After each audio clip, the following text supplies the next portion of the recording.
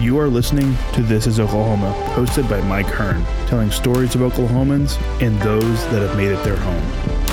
This podcast is presented by the Oklahoma Hall of Fame, who have been telling Oklahoma's story through its people since 1927. Follow them online at oklahomahof.com, and then definitely follow them on Instagram for all the information that you need, because I'm sure that's where you follow us as well, at oklahomahof. Let's get into today's episode. What's up, guys? Welcome back to another episode of This is Oklahoma. Mike Hearn here, your host, back with another episode. My guest today is Ban Nguyen, and we are down at Bedford's Camera again. If you're watching on Facebook, YouTube, you can see this awesome set that we have. And if you want to record a podcast, or you want to start recording podcasts, you can use this awesome set. Just reach out to Bedford's. Ban, thank you for coming down. I'm really excited to dive into your story. I know it is a very interesting one.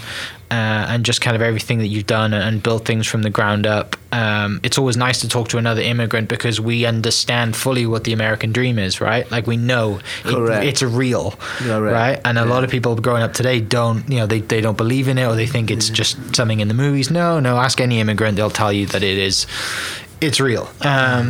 So let me start. Like I said, my name is Ban Nguyen, and I'm the owner of Jimmy's Egg, and hopefully they heard about Jimmy's Egg before. Oh yeah, I've only been around for over 35 years.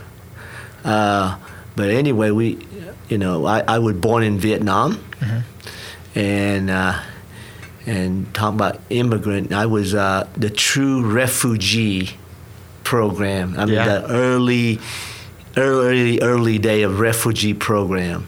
I don't think even have refugee program before that. Yeah. But in 75, the Vietnam War was over. In April of 75, and I got to Oklahoma in May of 75.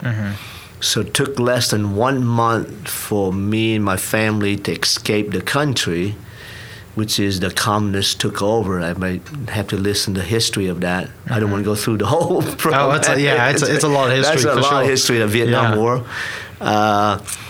But I left before my family did, just my sister and I, and we follow this, I guess we could say, CIA personnel. Yeah. He's a friend of my dad, and he told my dad the war is over, so you need to make a plan to escape. And my dad go, no, I'm going to stay and fight the communists. So why don't you take my younger kid?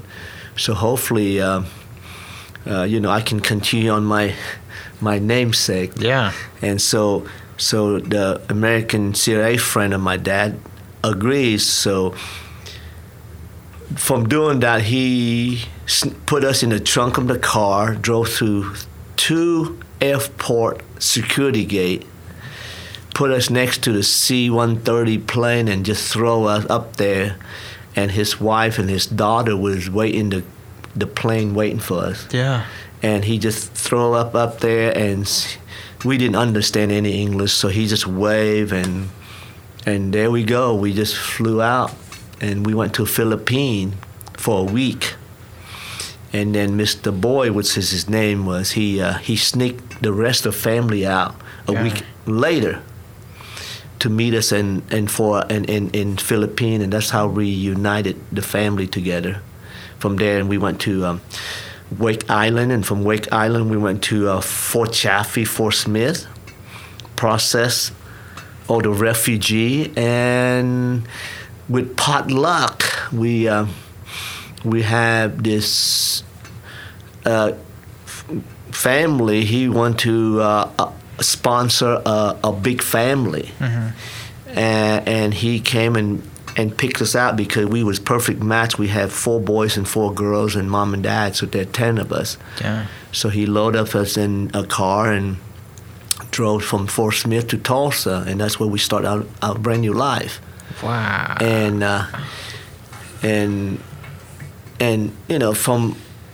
from beginning, he he had good intention, but after a while, he just kind of kept us as he owned a full service gas station. So he was planning to use us as you were the employees, right? Yeah. cheap labor. Yeah, correct. Yeah. Correct. So we were the first Vietnamese refugee family came to Tulsa. And it was a big thing. I mean, he know how to publicize on it. He would go to TV stations and radio station and newspaper TV. So in the first month when we was in Tulsa, every news station, every channel, every news TV, radio, they all came interview my dad and take out picture for the newspaper and tell how much and so people of Oklahoma, they were so nice. They because we lost everything. We didn't have anything because we left everything in Vietnam. So I had people we had people that came gave my dad a car so he can drive around, find job, and they gave us clothing, monies, food. His full service station, I remember because I was out there washing windows for him. Every full people put gas in, you get to clean the windows, and people will be waiting in line up probably about 5-6 blocks to turn into his gas station, so they all can say hi to us and give us some money or just want to look at us. Yeah, and that's how we started. And of course, I went to. I was young. I was 13 years old when I left. When I went to Tulsa. And so I was lucky that I able to go to junior high school, and I able to go college. Some of my older brothers, he didn't, because he a little older, so he didn't have chance to go back to school. So he had to go straight to work as a manual labor to help my dad to support the family. And that's and of course I graduate. Oklahoma State, the big Cowboy fan. Go Pokes, yeah. Go Pokes. In '84, and after graduate with an MIS degree, I worked for a company in Tulsa, in Sand Spring, Oklahoma, for about 2 years, and economy was pretty bad in 85, 86. That's when oil crashed. Yeah, Penn Bank and all the rest of it. And I didn't have a job left, and then that's when I met my wife. She lived in Oklahoma City, and she is a daughter of the founder, Jimmy's Egg, Mr. Lockley. So at that time, Mr. Lockley only had one location, but I never planned to go in the restaurant. I thought I can use my MIS degree, college degree, big shot here. Yeah. Well, yeah. I mean, coming from being 13 to getting a degree, right? That's like it's a huge deal. Took me 5 years to learn. I mean, I didn't speak a word of English when I came to the United States, and took me 5 years to learn English and able to pass high school and get accepted to OSU. But that back then the requirement wasn't very hard. ACT you can be 15 or 17, I can't remember, to get in, and long you were top 3/4 percentile, 70 percentile of your high school grad class, you get accepted, and I don't know how I did it, but I like to say I think I was top 25% student, got in. But anyway, and moved to Oklahoma City, got married, moved to Oklahoma City, and for 9 months couldn't find a job because economy was bad, and I remember oil. I think like $8 for barrel oil back then, Jeez. or even $6. Yeah. You know, so the oil, I mean, was nothing. I mean, everything was dead, and of course, I can't remember, 86 or 87. That's when we had the crash back then. But anyway, I couldn't find a job, so I worked in a restaurant when I was 14 to when I was all the way to college. So I've always been in around the restaurant business, and so I told my father-in-law, I'm getting tired of getting all these rejection letters. You know, it seemed like every week I get like 3-4 rejection letters, and I go, can I come in your restaurant? The first one, really down the road here, 16 in May.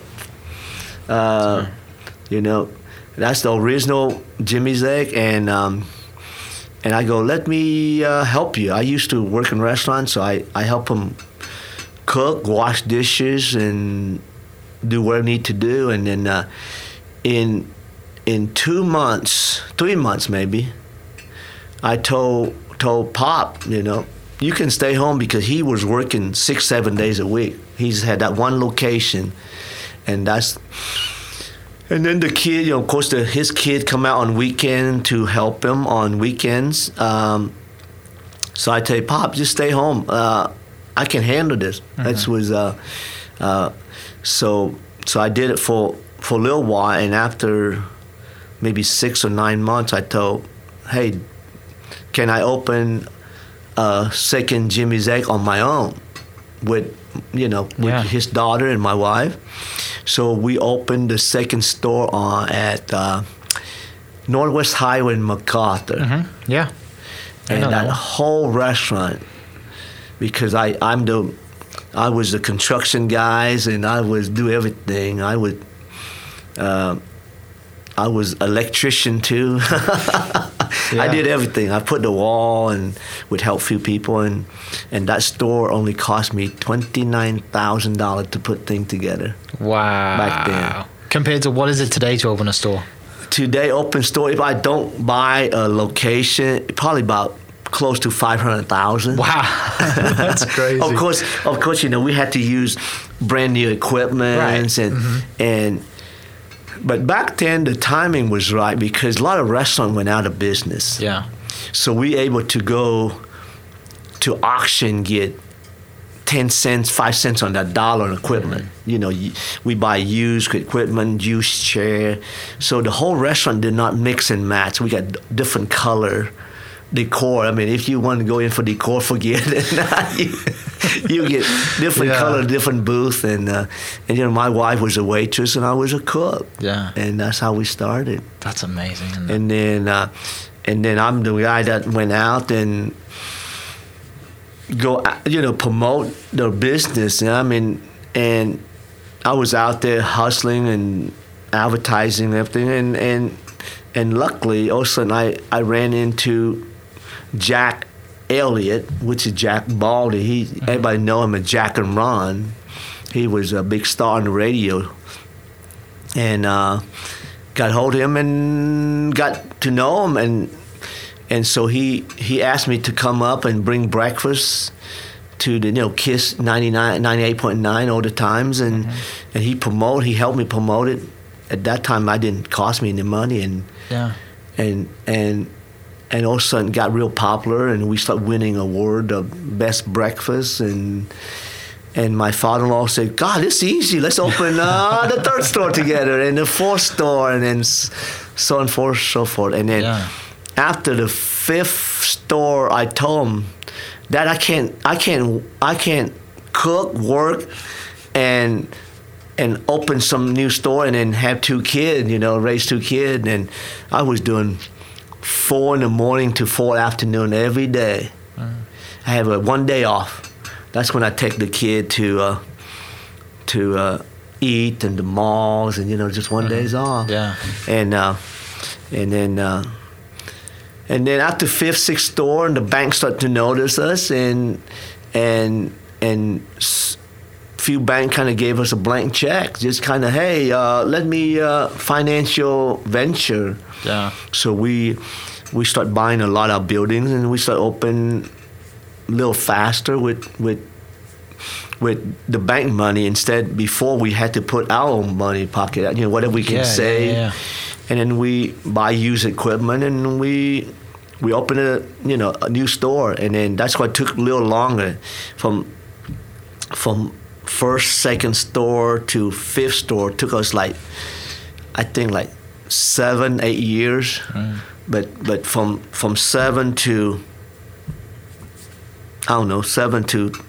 15 store took us 5-6 years. Yeah. And how many do we have today? Well, the family owned 24 locations, but there is we are in 11 states. Wow. With Missouri, that's a franchisee, of course. Yeah. In Missouri, Kansas, Nebraska, Arkansas, Texas now, and we got 1 or 2 in Alabama and 1 or 2 in New York. Yeah. So that's amazing. So it's just and so there's total, I think, close to 70 stores in 11 states, including my 24. Yeah. But of course now we've been doing over 36 years now. So of course the second generation is coming. My son is up and coming, and he gave me the energy to get going. I was ready to wind down. I told by when I turned 50 or 55, I'm just going to slow down. But now I'm 58, and he got me excited to build some more restaurant. And so hopefully he take over someday, or Yeah. But that's awesome. So obviously growing up in Vietnam, the whole war's going on. I mean, just horrendous stuff is happening over there. You have a big family there, and you said Mr. Boyd, is that who it is? Yep, Mr. Boyd. Takes, and probably puts his own life at risk, right? And puts a lot on the line to help you guys out. To get you to the States. Yes. What is your first memory in Oklahoma? What do you think of when you get to Tulsa? Can you think, is there anything that stands out? Well,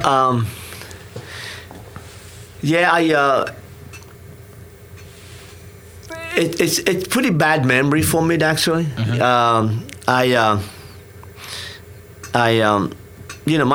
My parents was very well off in Vietnam, and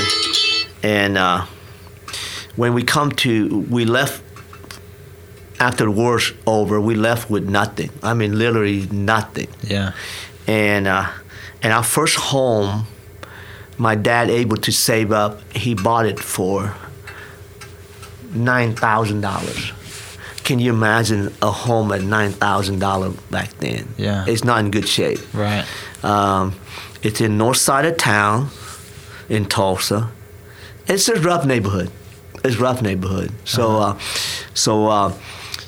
So when I grew up, a rough neighborhood, I get a lot of bully. Sure. Well, you stand out. You're different, right? Yeah. I was, just a new first, Asian kid in town, and I hate to say Bruce Lee. I'm trying to think. He died in 74 maybe, or 73.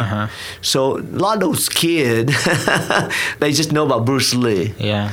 And of course, I'm Asian, so they think every Asian should know some kung fu or karate. Yeah. So in junior high school, they always picking on you with few bully, 3-4 people, and they always trying to pick on you and kick your butt when they get a chance, and they would say, "Oh, I just beat up Bruce Lee," but that was rough. I mean, you grew up, but it makes you tough.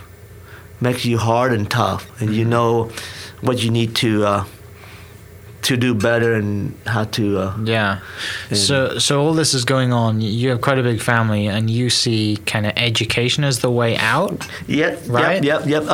Vietnamese always big on education. That's just that is their whole thing. I mean, they that's education always number one. So so with my father went to work, and my older brother that he didn't have chance, and he supported the family, and the rest of the family, rest of us able to go, graduate high school and went Sure. to college. Yeah. And God, my high school, if I think back right, I think only like maybe 30% went to college after that. Yeah. It's not very many. Yeah. So yeah, education was the key for Yeah. sure. So you when in high, do you play any sports in high school? Yeah. I was a tennis player mainly, and swam for high school. Pretty all city swimmer, all tennis player city Yeah. in tennis, and self-taught. Everything self-taught. Yeah. Of course, I don't have these private teachers or Sure. private country club that I play. Yeah. And I able to play through high school, and frankly, with my tennis and swimming, that's how I able to graduate high school, because my tennis coach was a biology teacher, and I swear to you, I probably fail every test, and I make a B. Yeah. So he always curved me right. So that's able to help with the Yeah. grade point. Yeah. So then you get into OSU. Correct.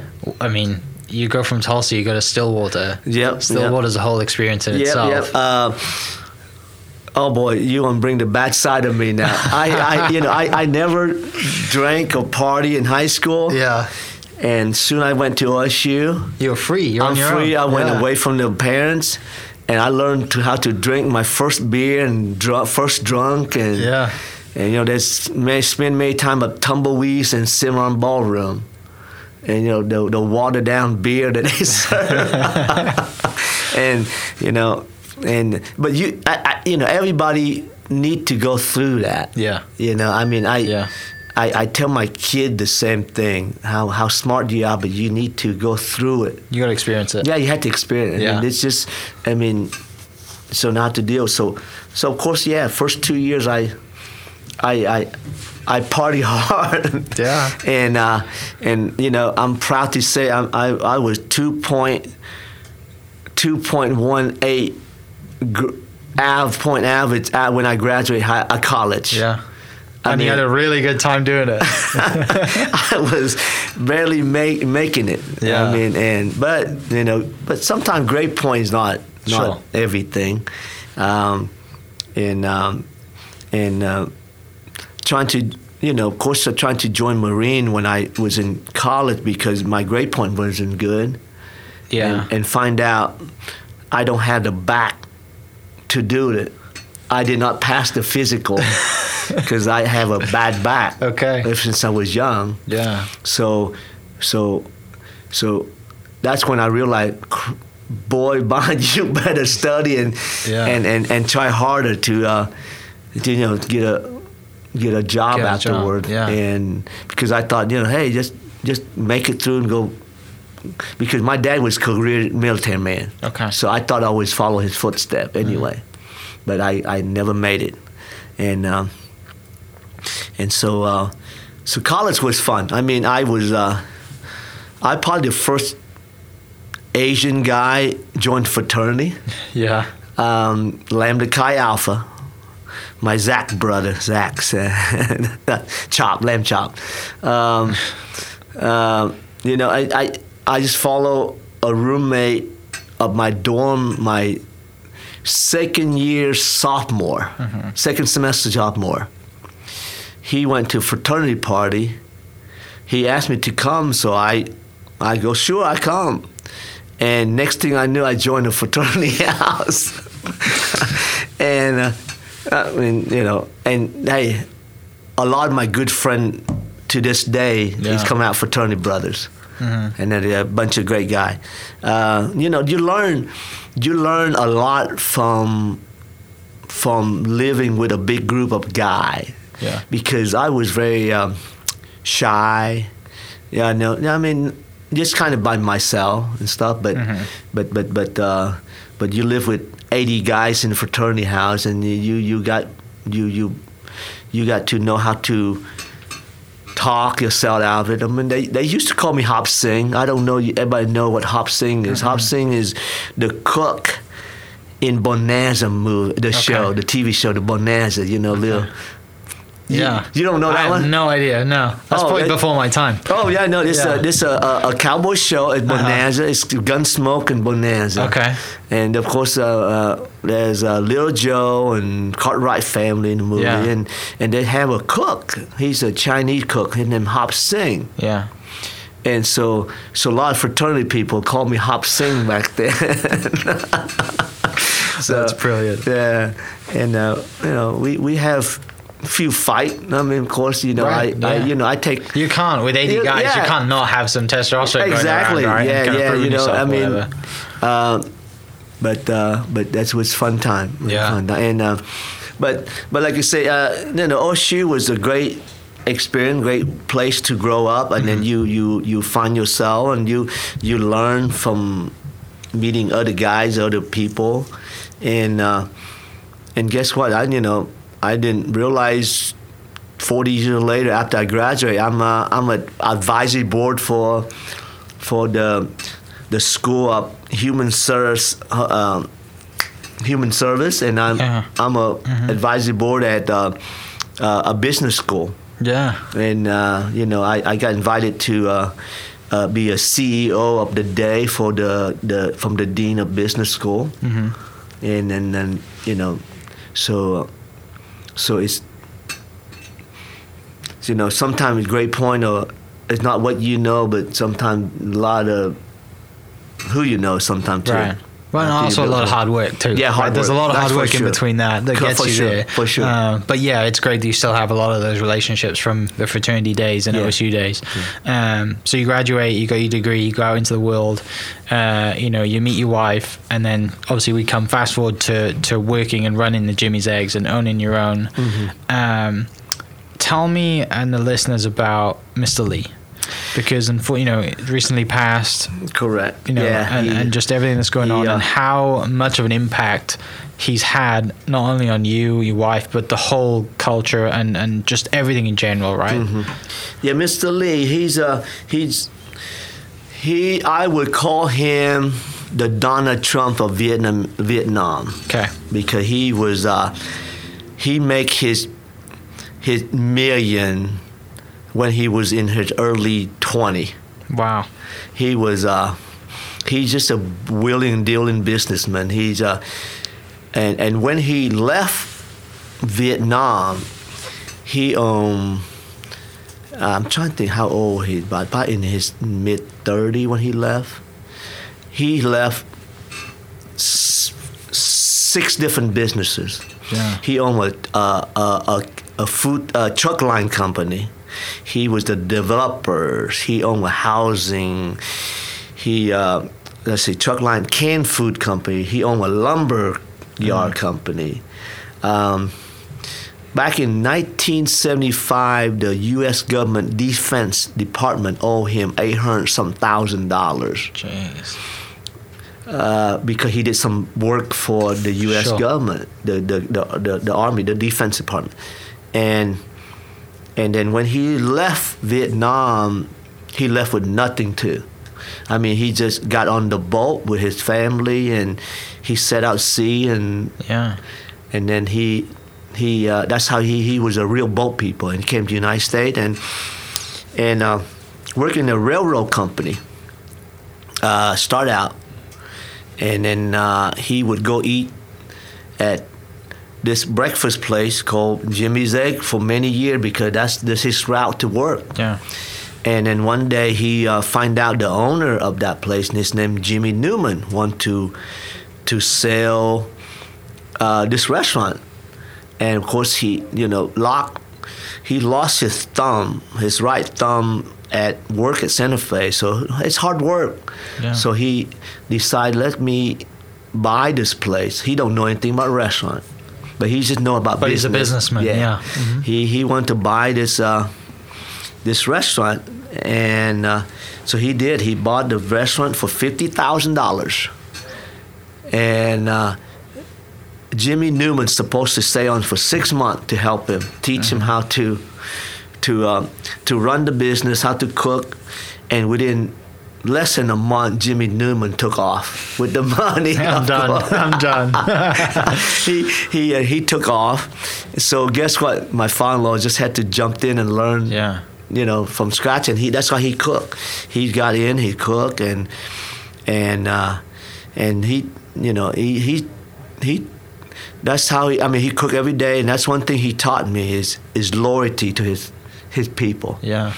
And then his friend, his business associate, the people that help him start the company, or even the salesmen. They treat him good. And so he's very loyal to them. Yeah, I heard a story about Mr. Lee that I think it was from one of the chefs who originally worked for him now owns some, right? And then also he would sponsor people. Is that right? Yep. How can you elaborate on the story a little bit? Like how? Well, what's the deal is he had a few Mexican employees. Mm-hmm. They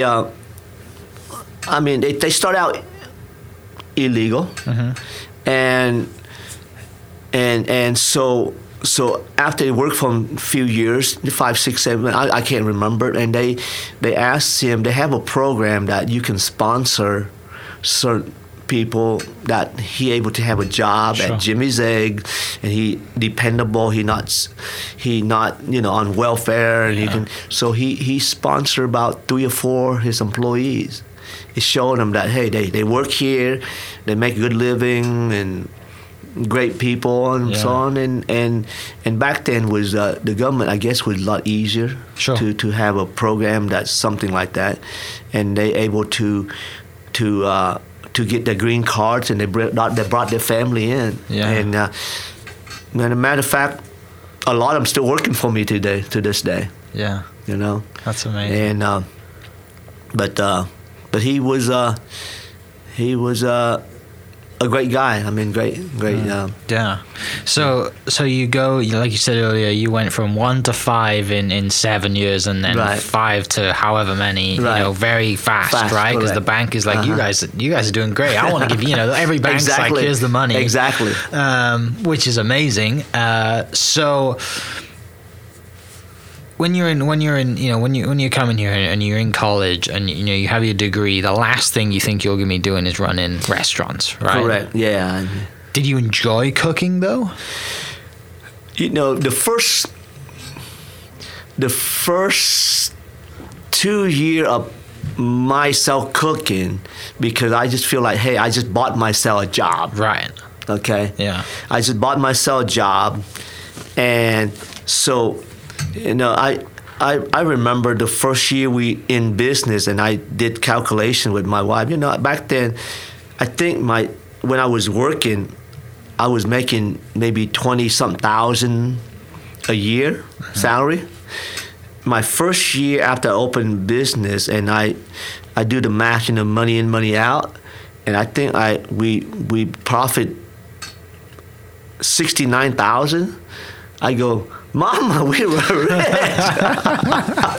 Right. Coming here with nothing, right? Yeah, $69,000 is a lot of money. Yeah, and look, Mama, we my net income is $69,000, and so like you say, the first few years it's because you bought yourself a job. Yeah. And then after you able to build next door, and then you find new location. It can become big business now. Become more fun then. Right. It become. I learned this from my father-in-law. He loved negotiation. He loved contract. Mm-hmm. Building things. So I am the same thing. I love negotiate. I love handshake. I love.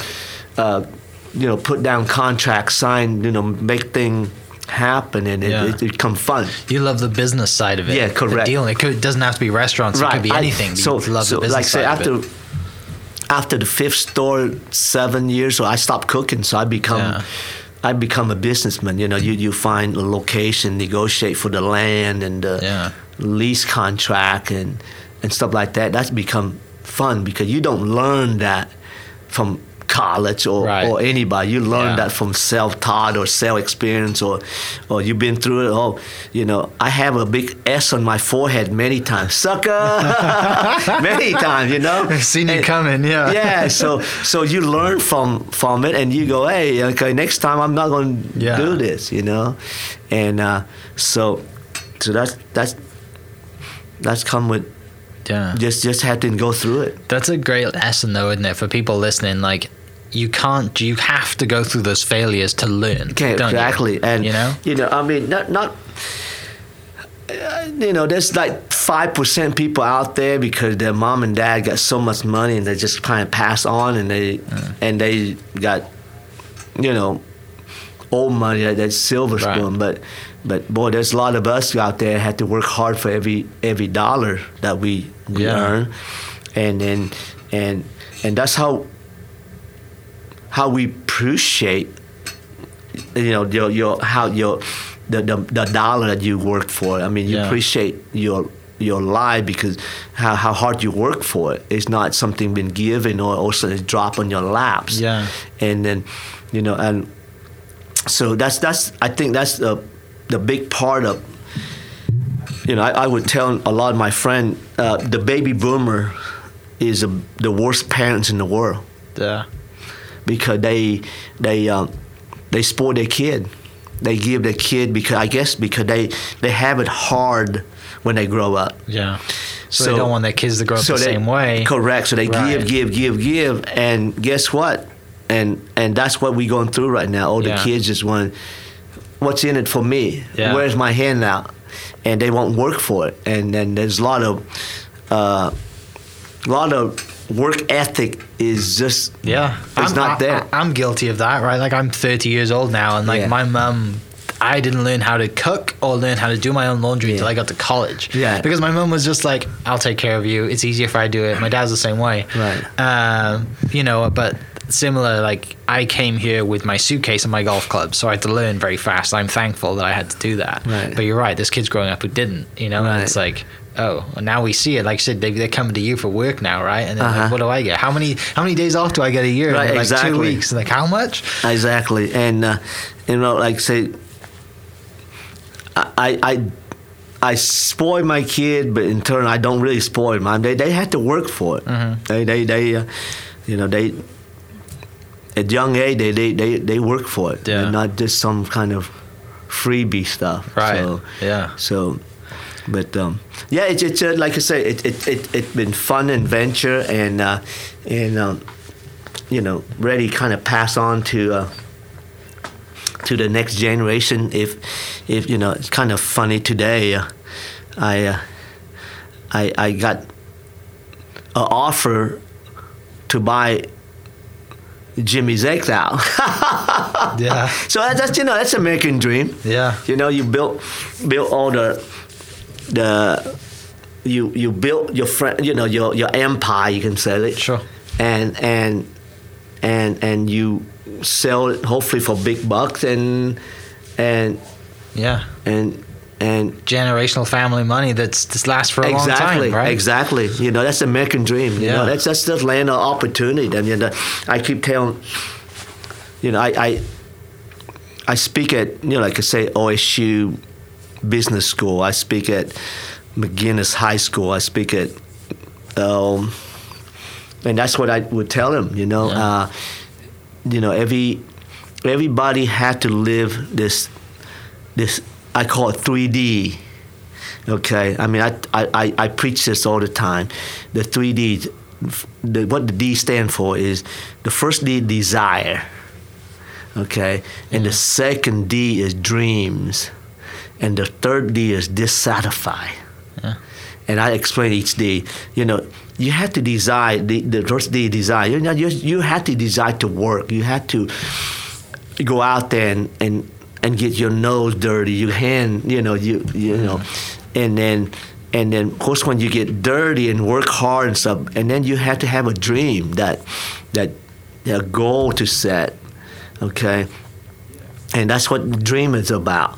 And then, and next D, the last D, is dissatisfied. It's the hardest D because if you hit a certain spot already, you become complacent. You just kind of, I'm satisfied. This is all I want. Yeah. I don't want any more. And then that's when you slow down and you won't work harder. You won't try the next thing. And so whatever level you're at, you have to be dissatisfied. You say, hey, I need to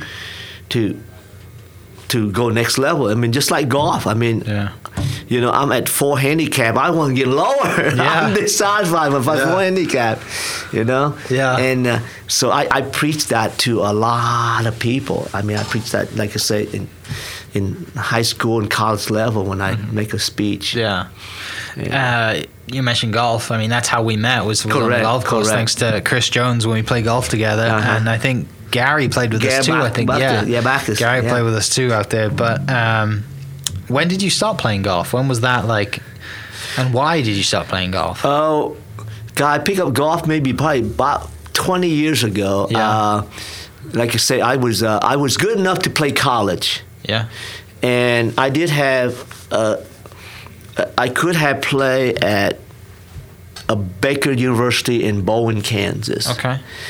But that was a small school, and it's a Baptist school. Sure. Well, you probably knew that you weren't going to play golf professionally. At that tennis, time, right? Tennis, yeah. Yeah. And they didn't have the degree that I want either. Gotcha. And so I decided to just be a normal student at OSU, but at the same time when I was student, I was still competing, you know, USTA level tennis. Yeah. When I was in college, high school, college, and I got to a level I was number 1 in Missouri Valley in tennis 3 years in a row for 4.5 level. Yeah. I mean that's considered pretty high. good. Yeah. You know, but I got hurt. I ruptured my disc, so I have a surgery. So I could not play tennis more. So I decided to pick up golf. I think try at 2001 maybe. Yeah. And I was self-taught in golf too. Yeah. I just picked up the game and fell in love with it. I used to make fun of golfer. Yeah. I mean, you know, you guys play. There's a lot of people that used to do that in school, you right? play a sissy sport. Yeah. It's not a real sport. It's your granddad's sport. You know, sport rich country club kid, and, you know, blah blah blah, and now I can't have enough of it. I know. And you know, my everybody I know knows you as you play more golf than most people. And then, right? you know, my goal is trying to if that golf course ranked top 100 rating anywhere, Golf Digest, Golf Magazine, I want to play. Okay. And I think I got almost close to 50. Okay. Yeah. I mean, of course, you know, Augusta, that's your dream, but one of these days, hopefully, I sell enough Jimmy's Egg franchise, I can knock on the door and Coca-Cola people.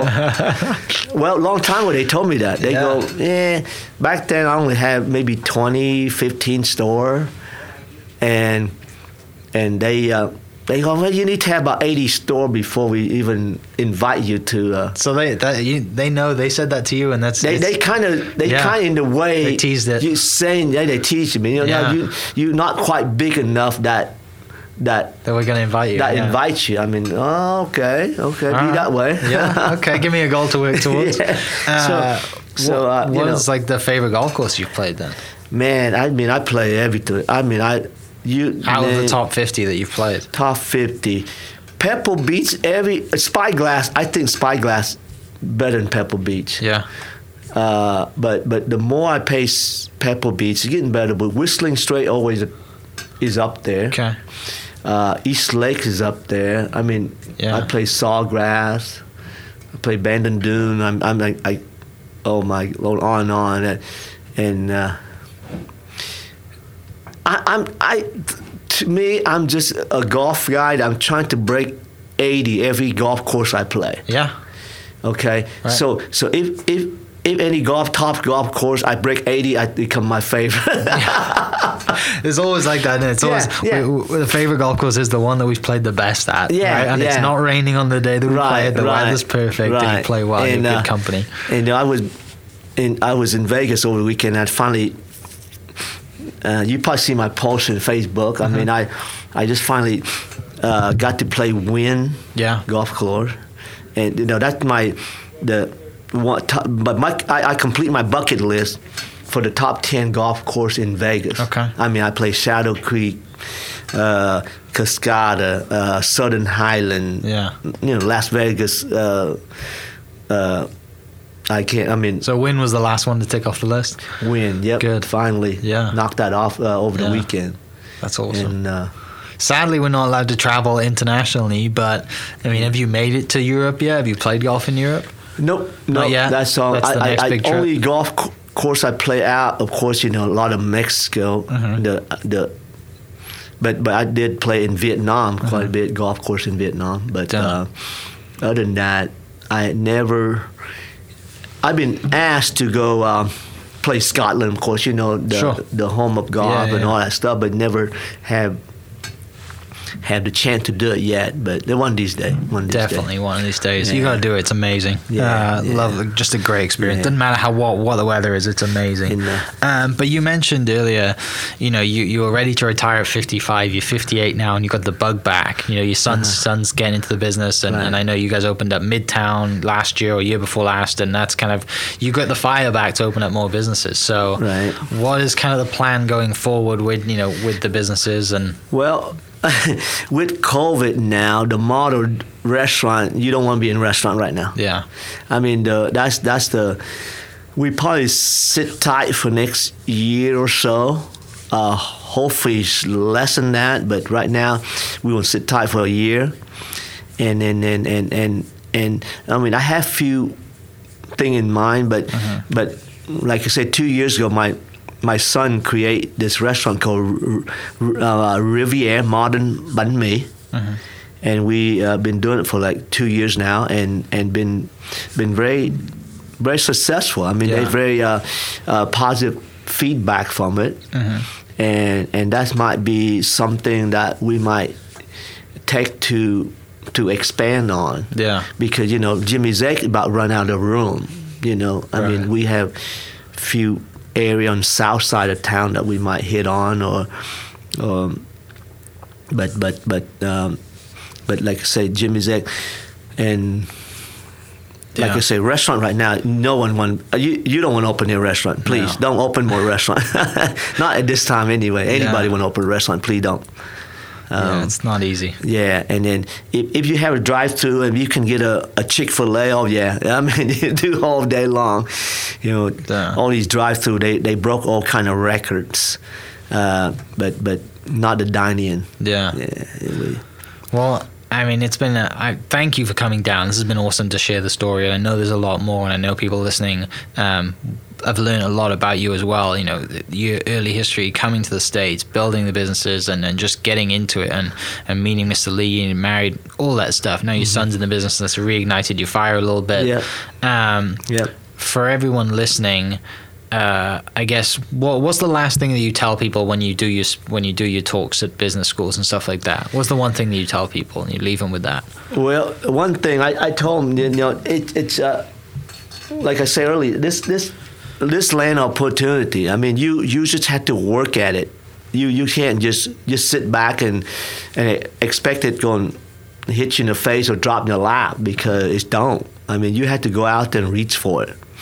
And then, like I say, with my 3D that I was teaching high school and college kids. It's just but it's not going to be easy. I mean, it's going to be a lot of hard work, and I was truly blessed that I have a lot of good employee with me too. I mean, I treat my employee like family. Yeah. I mean, they the one that make the difference. It's not me. I mean, I can build the store all day long, but I can't be there all the time. Yeah. My employees have to be there, and for me, I can sit down with my dishwasher and just be his best buddy. Just talk to him. And then so they respect you for that. You know, then they you have to treat people the way should be treated anyway. It's just it's a circle of life. I mean, it's just everything. It's not doesn't matter how good I am. It's just other people. But anyway, that's fun. I mean, I hope I can get my son come back here and talk about. We need to do a part 2 to talk about current food and Riviera and everything else, and we'll definitely get to that. I know that's something that, you know, the next phase and the next, you know, the family legacy, right, that you're building. Like that's the next phase, and I'm sure you and your wife are super proud and happy to help out. But we'll definitely get to that, and for the listeners, I'm sure we'll get to that a little bit after this one. I think probably, you know, we'll definitely set that up. And that's awesome. No, it's fun. No. Glad you could make it down. I'm glad I'm glad you got back in here from Vegas, and it's not too. I mean, it is too cold. You need to probably go back and go somewhere warm, play some golf. But thank you so much for coming on the podcast. I appreciate it. Kind of hard to talk about yourself all the time, though. Yeah, it's not easy. It's tough. It's just but I really appreciate it, and I know that there's a lot of, you know, trauma and bad stuff there that happened that you know that people can just imagine and look at the history books. But thank you for doing it. I'm glad you're here. I'm glad we got to meet. And for everyone listening, we'll catch you next episode. Cheers. Right. Thanks. This podcast was presented by the Oklahoma Hall of Fame, who've been telling Oklahoma's story through its people since 1927. Follow them online at oklahomahof.com and definitely on Instagram at oklahomahof. Catch you next episode. Cheers. Thank you for listening. We are inspired by those around us and hope that you are too. Make sure you subscribe to this podcast on your favorite podcast platform and leave us a review so we can keep telling your stories. For more great Oklahoma content, follow This Is Oklahoma on Facebook and Instagram.